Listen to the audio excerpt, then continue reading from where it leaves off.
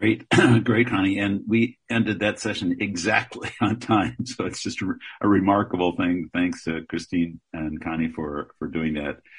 It's a model that we'll try to follow the rest of the day. The next speaker is a close colleague and friend of mine, Victor Valcour. Victor is also here at the University of California, San Francisco, where he's a professor both in the Department of Medicine and in the geriatrics group, and in neurology, where he's got a very active clinical research program looking at various markers of memory and aging, and has had a career-long interest in HIV as it affects memory, aging, and cognition. He is going to take us through some of his work on HIV and the aging brain and cognition. And we look forward to this very important topic for all of our patients. So, Victor, welcome to the program. Great. Thanks for having me. Thanks for inviting me to speak.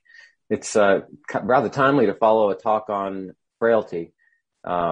One of the things that I often say is that one of the leading reasons why people are placed in nursing homes or have to leave their home has to do with cognition. And it's not part of the frailty analysis, but so it's good to have some thoughts about it when you're thinking also about frailty and what you would do in terms of following that.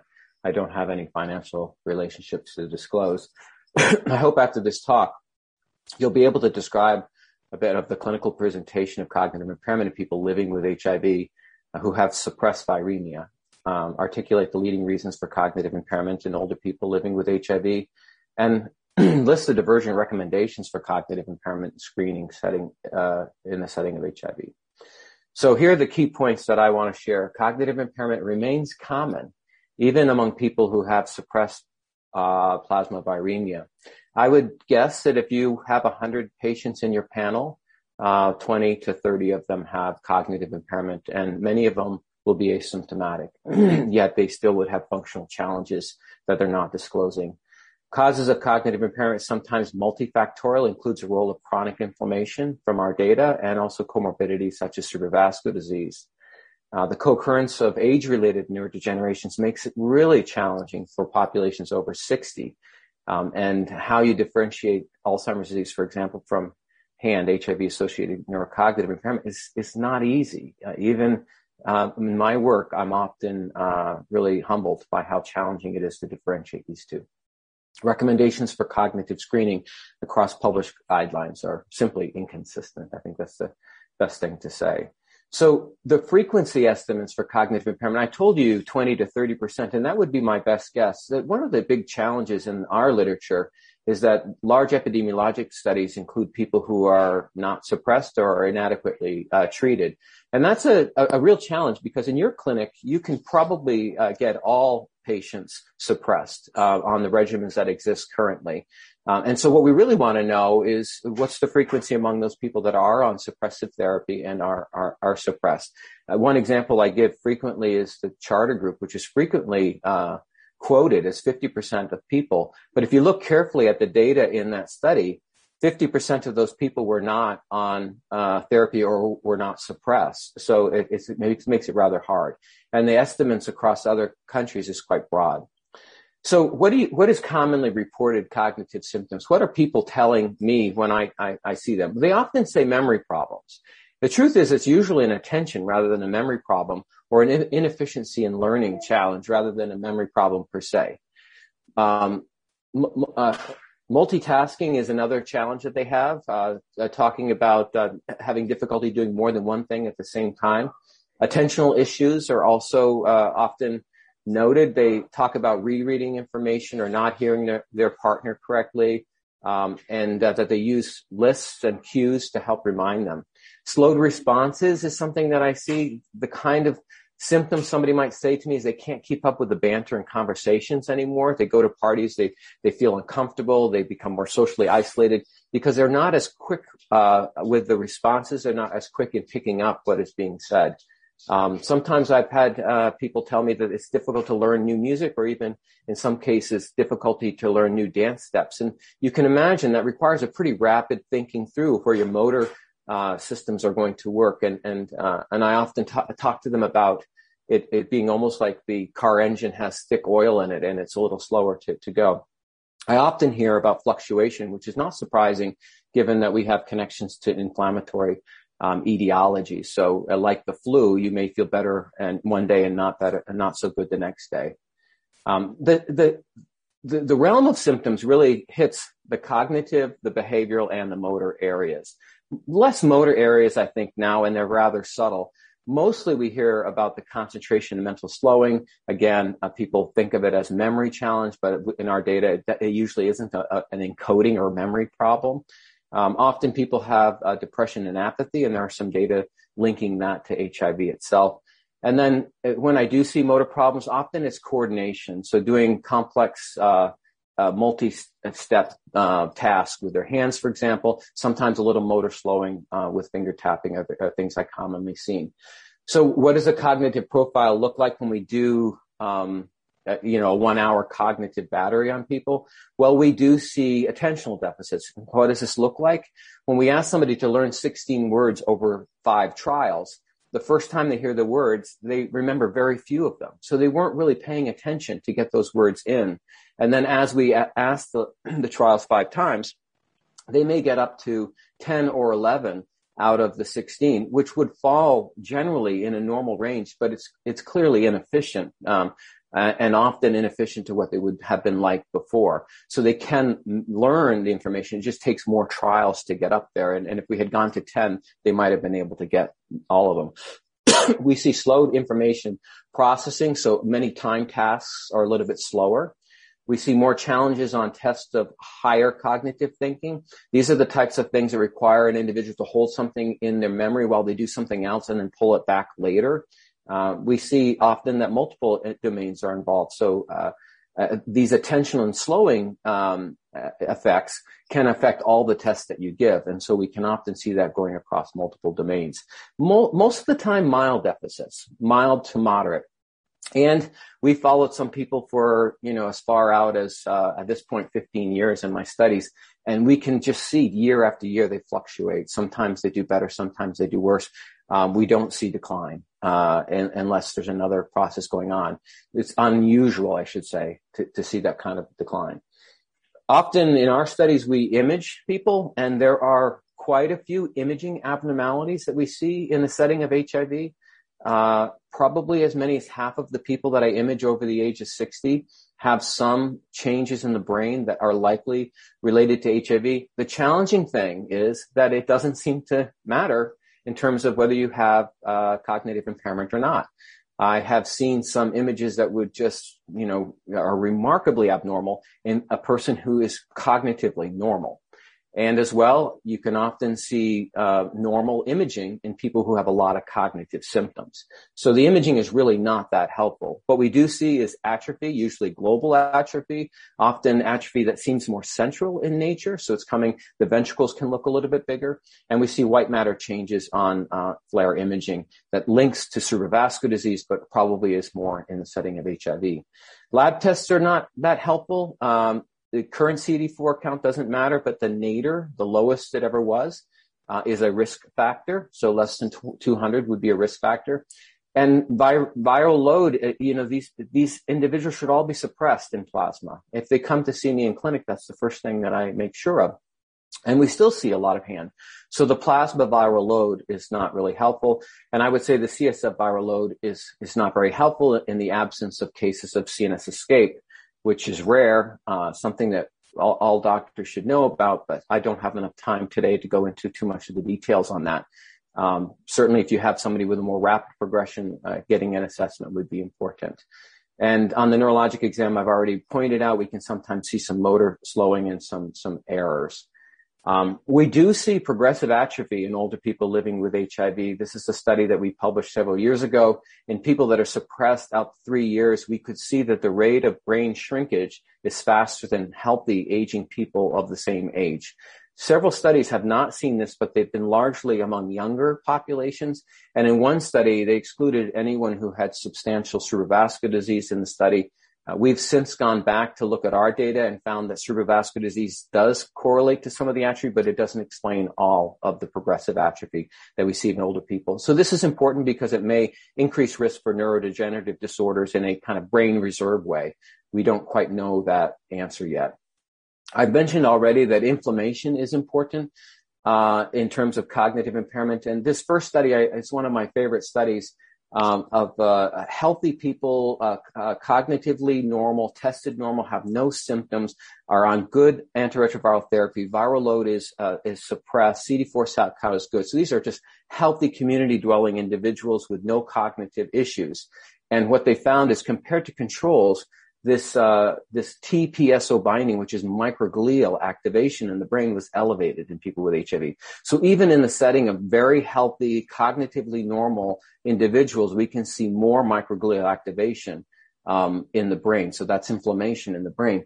And they went further and they regressed the amount of that binding on the performance of executive function. And even though it was normal, there was covariation. So the higher your TPSO binding, the worse you did on tests of executive functioning.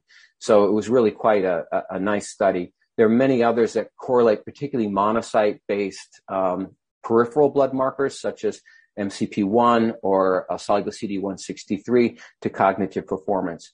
We did one study where we took blood MCP1 and neopterin, both related to monocyte activation, and we were able to show that the higher the levels were in plasma, the more abnormalities you had on diffusion tensor imaging, which is really the axons, the neurons talking to each other through axons and the integrity of that process. So we were able to link it to a brain imaging finding. And then we took those DTI abnormalities and of course they linked to cognitive performance. So the DTI abnormalities, in research do link. And again, that's not something you would typically get in a clinical setting. And I mentioned as well cerebrovascular disease as a challenge. Cerebrovascular disease occurs in quite a few people who are older. I'm not sure we're going to see the same thing in younger populations or in populations that were infected in the past 20 years. But the average duration of HIV for the people that I see is in 30 years. I see only people over the age of 60. So many of them even knew that they were infected in the 1970s. So we see a lot of cerebrovascular disease. It may be a phenomenon of having no treatment for a long time or even some of the early therapies. But certainly in your older population, this is something you're going to see. And what do you see? Well, you see in the top image that very bright white stuff. This is cerebrovascular disease in a periventricular pattern, which is a classic pattern for cerebrovascular disease, small vessel ischemic disease. And in the lower two panels, we often see these discrete lesions that aren't necessarily periventricular. I just saw an image yesterday from a patient who doesn't have HIV who has that. It looks like a little bit of an unusual pattern, but in fact, when I went back and looked at all the images I've seen in people not living with HIV, I see this pattern with cerebrovascular disease as well. So these white matter lesions correlate a bit to executive functioning performance, but I also, as I mentioned before, see these sometimes in people who are perfectly cognitively normal. So it doesn't seem to link necessarily well to people having hand. So with that quick overview, what are the treatment recommendations? Well, adherence to antiretroviral medication must be, key. Everybody with cognitive impairment must have a suppressed plasma viral load before I even go any further. Referral to a specialist if you're worried about age-associated neurodegenerative disorders such as Alzheimer's disease. Consideration for CSF escape, which is rare, but particularly more rapidly progressive presentations. Then I would often do a lumbar puncture, and then minimize polypharmacy and address medications that may impact cognition. I also talk to my patients a bit about compensatory measures because it's largely a attentional deficit. Really using compensatory measures work. Many patients respond to lists, for example, or reminders or alerts. Often they've already done this and figured it out. Limiting multitasking, trying to focus on one thing at a time is often helpful as well. I talk to them about disclosing to friends when they're having challenges with banter, and I don't get a lot of luck. There's more stigma to having a dementia or cognitive impairment, it seems, than even HIV. So, but that's something I do talk to the patients about. And then when I'm confident of the diagnosis, I reassure them that I've been doing this work now for 20, 25 years. And in the setting of treated HIV, what I often see is fluctuation in cognitive performance, not a trajectory that you see, for example, in Alzheimer's disease of worsening performance. I also give them the statistics that 20 to 30% of people like them are having these symptoms, and they suddenly feel that they're not alone. So any kind of support groups, I think, would be helpful. I like to throw this slide up. This is from 2017, published in The Lancet. It's not an HIV paper, but it just states that we could prevent 35% of dementia in high-income countries if we address these largely midlife risk factors. In low-income countries, probably over half, particularly looking at less education in early life.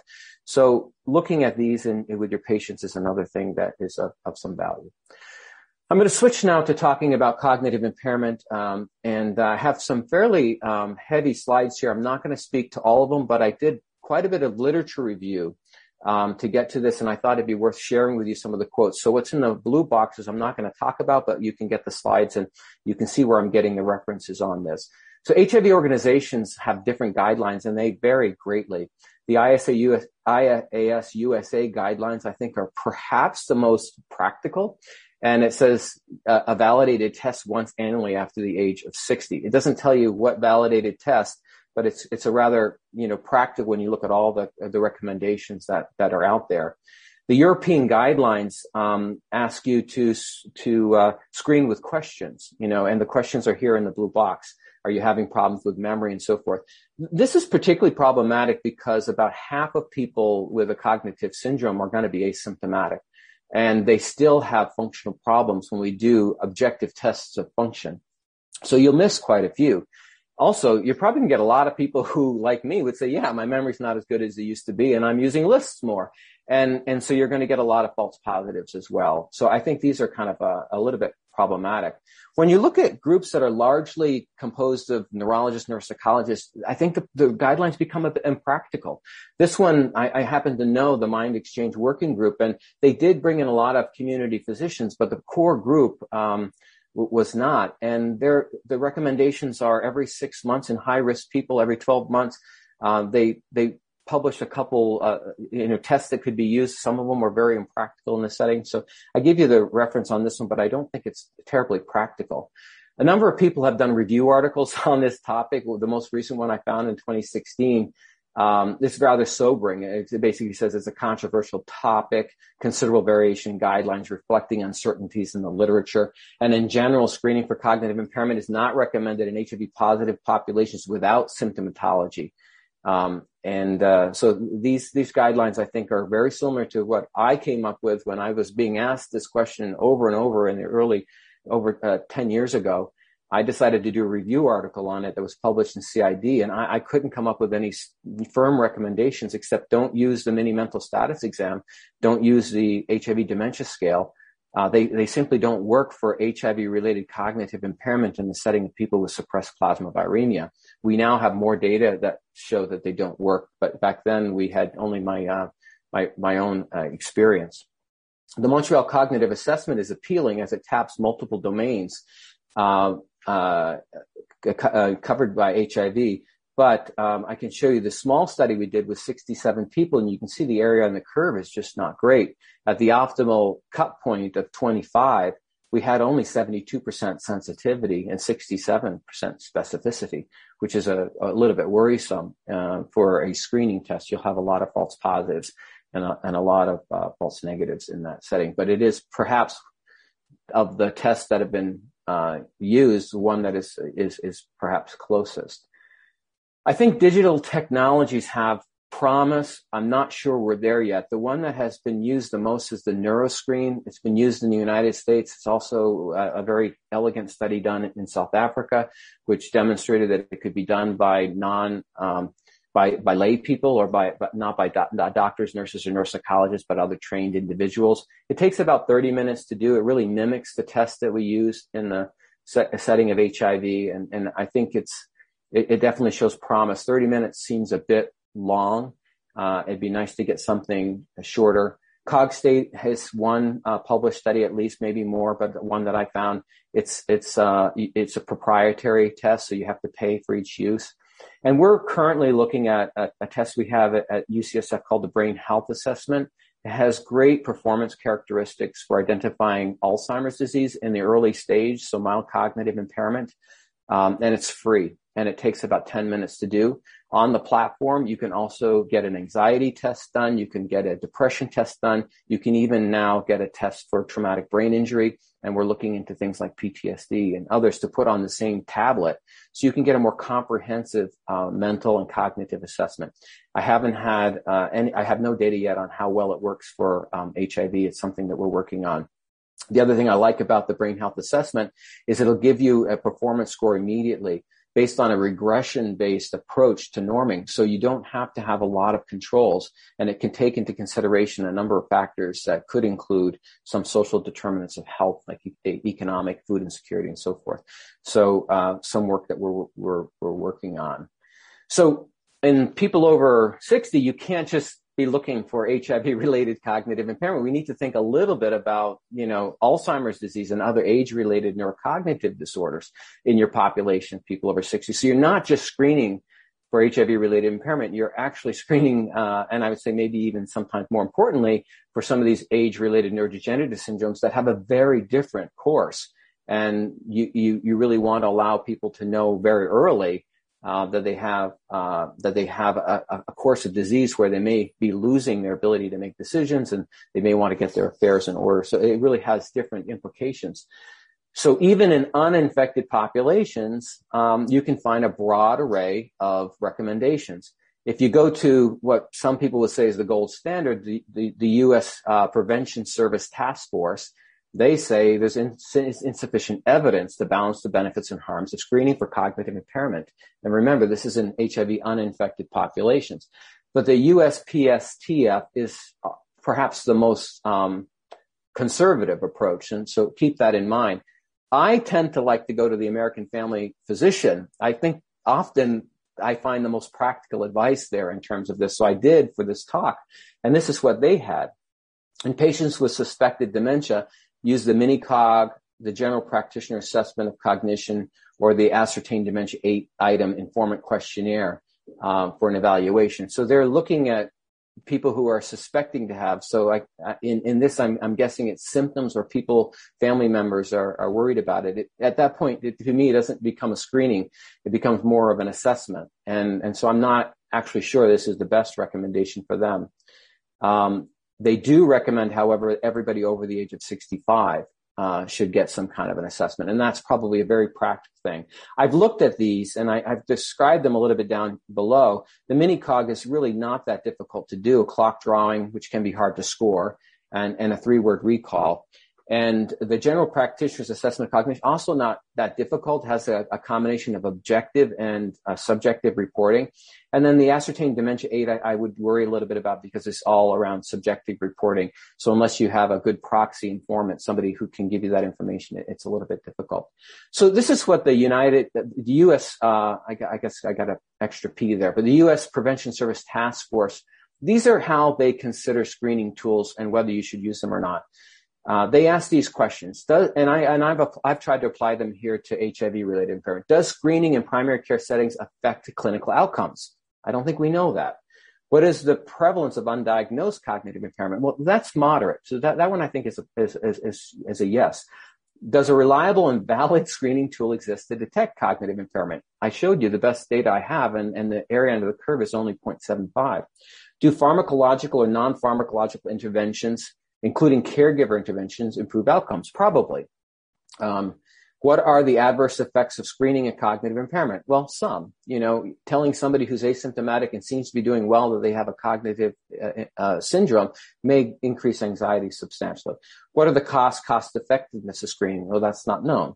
What are the side effects of any proposed treatment? I would argue small. Even with Alzheimer's disease, the side effects are probably pretty small. The efficacy as well is probably pretty small for what we have. So you can think about these as you're trying to decide in your own clinical practice. As I was thinking about this myself, these are some of the conclusions that I came up with. First of all, don't confuse screening with a workup for cognitive impairment. If somebody's concerned, coming to you with symptoms or a partner, a loved one, somebody who knows this person is noticing change, this is no longer screening. This is workup. And none of this applies to the workup. The workup is going to require probably a referral for neuropsychological testing, maybe a referral to somebody like me if you're worried about CNS escape, or you're worried about an age-related neurocognitive disorder. These can be extremely difficult to differentiate, and so a referral may be in order. I think you can tell that there's a lot of controversy around screening in both HIV infected and uninfected populations. I don't think that gives you license to just ignore the topic. I think coming up with practical solutions that work within the realm of your group is probably worth doing. And I gave you some of the practical ideas that I saw in some of the guidelines as I reviewed them for this talk. I think it'd be pretty hard to meet the U.S. Prevention Service Task Force without a lot more research. It's very evidence-based on what the benefits are down the road, and what is the cost effectiveness. And we don't have sufficient research right now to inform that.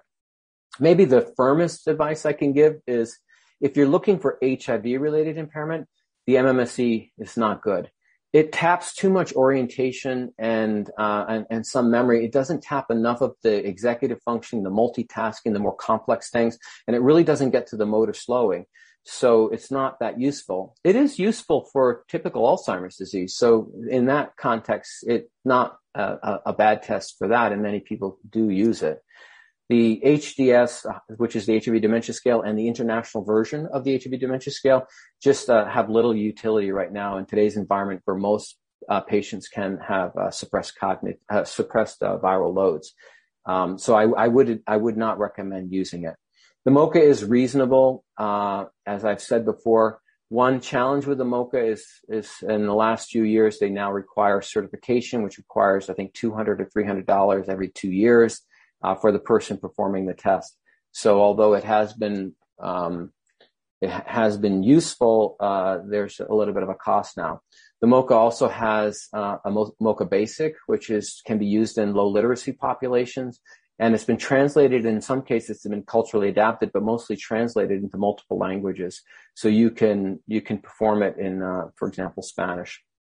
And as I said, digital tools show a lot of promise in this setting.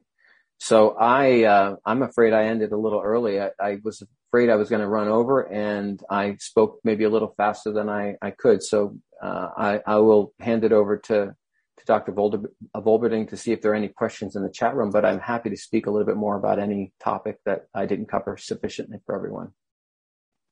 Thanks. Thanks so much, Victor. It was really a tour de force of a very challenging area.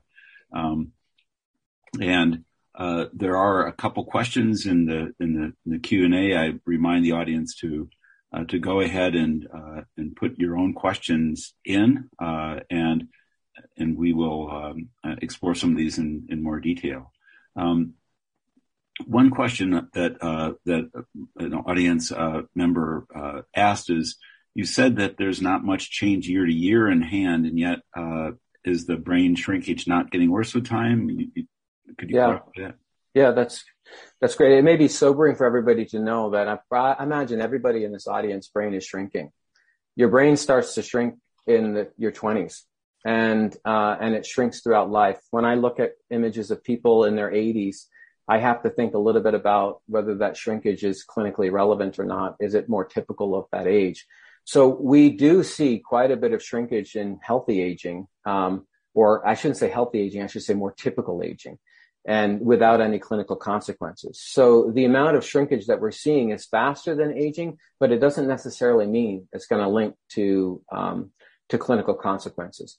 To state it another way, in a more scientific way, you can recover from loss of brain tissue by more networking of your neurons. We see this in people, for example, that have stroke and lose a lot of tissue, and then over time they gain a lot of their function back. And that's probably recruitment of other parts of the brain to cover it. So our brain is relatively resilient, and we don't necessarily see that this is going to link to the changes that we see on cognitive testing. What I think is linking more is this level of inflammation. And the inflammation is largely, we can measure, we actually get better results when we measure peripheral inflammation in the blood than when we measure it in CSF.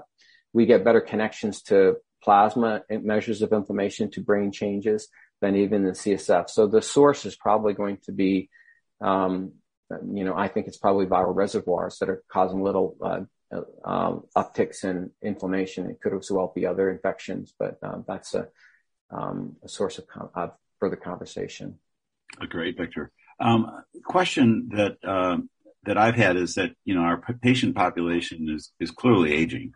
We are, in my clinic, I think that many of our patients are in their 70s, and some in their 80s, at a time when obviously we're starting to see more risk for Alzheimer's and other, aging dementias. Can you talk about what the course is like? Is the I guess not so much the frequency, but is the course of Alzheimer's different in an HIV infected person? Does HIV increase the progression rate of that disease? I can only answer that in anecdotes, because I don't really know any data. There was a paper published several years back claiming to be the first case of Alzheimer's disease in somebody living with HIV. And I've been seeing people with Alzheimer's disease and studying HIV for probably 20 years. I can count maybe 20 cases that I've seen. I've been a little surprised at the pace on some of them. I can remember one individual who went from an MMSE of about 24 to death in about 4 years, which for somebody in their 80s is a little unusual for Alzheimer's disease. Alzheimer's disease can be rapid in younger ages, but most of our 80, 90-year-olds with Alzheimer's can go 5 to 10, even 15 years. So that was a kind of a remarkable case that went to autopsy and had very high levels of amyloid plaque and tangle. So had a very advanced Alzheimer's disease at the time of death. So it wasn't other factors that was causing that acceleration in him. But these are anecdotal. I have a referral that I'll be seeing now that is starting to look like a pattern, because this will be my fourth person who presents with more psychotic features, more delusions that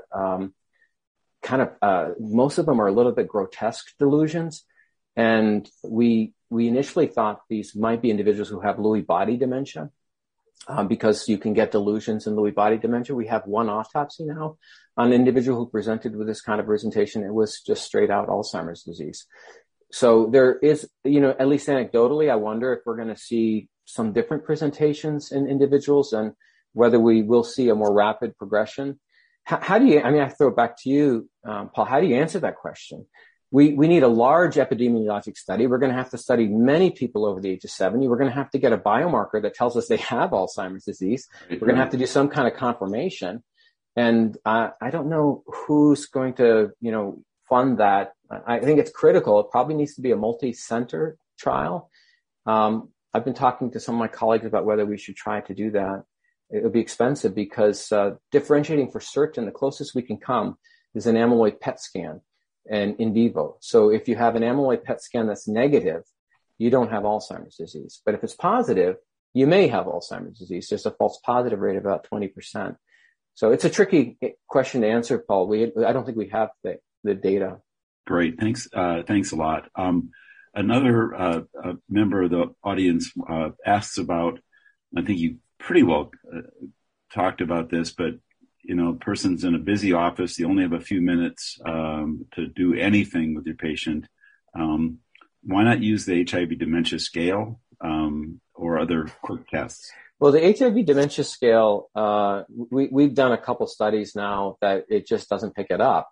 It was perhaps designed for dementia, but we don't see dementia in the setting of HIV. We see cognitive impairment. We see a milder level of impairment. It still picks up dementia, but dementia is probably 2% of the people referred to me. Maybe for me, maybe higher because I'm being referred. But for your population, it's a small number of people. You're going to see people with inefficiency that affects their ability to do functional tasks, particularly multitasking, and the HIV dementia scale just doesn't have the facility to pick that up. So that one is kind of a no-no. The MOCA in our hands takes 8 minutes to do. We timed it because we knew that would be a common question. In people that have impairment, it can go up to 12, but people who are doing very well, it can come down to 5. So that's an average. I think the digital tools, if we can get them, you can have them done in the waiting room. And then if you look at the slides that I had from the American Family Physician, the mini cog is not hard to do. It's, here's 3 words, remember them, draw this clock for me. And then, okay, what were those 3 words? And so that is something that might be able to fit in, and you would have at least something that you're doing in that setting. So I've seen publications that have given broad populations cognitive testing, and one I recall, the population, this is an asymptomatic population, the test showed 50% of people were abnormal. It strikes me that there might be something wrong with the test in that case. Can you comment on the most cited study found a 50% rate of impairment in community dwelling individuals at 5 academic centers across the United States. If you look carefully at the paper, only about 50% of them had viral load suppressed. Some of them were not even on therapy. So the rates, I think, will be higher for people not on therapy.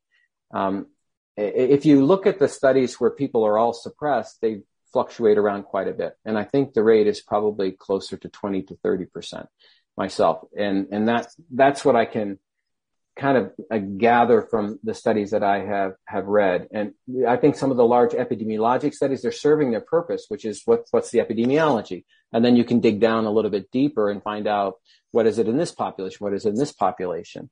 There are also a lot of factors that can be contributing in kind of a community-based population.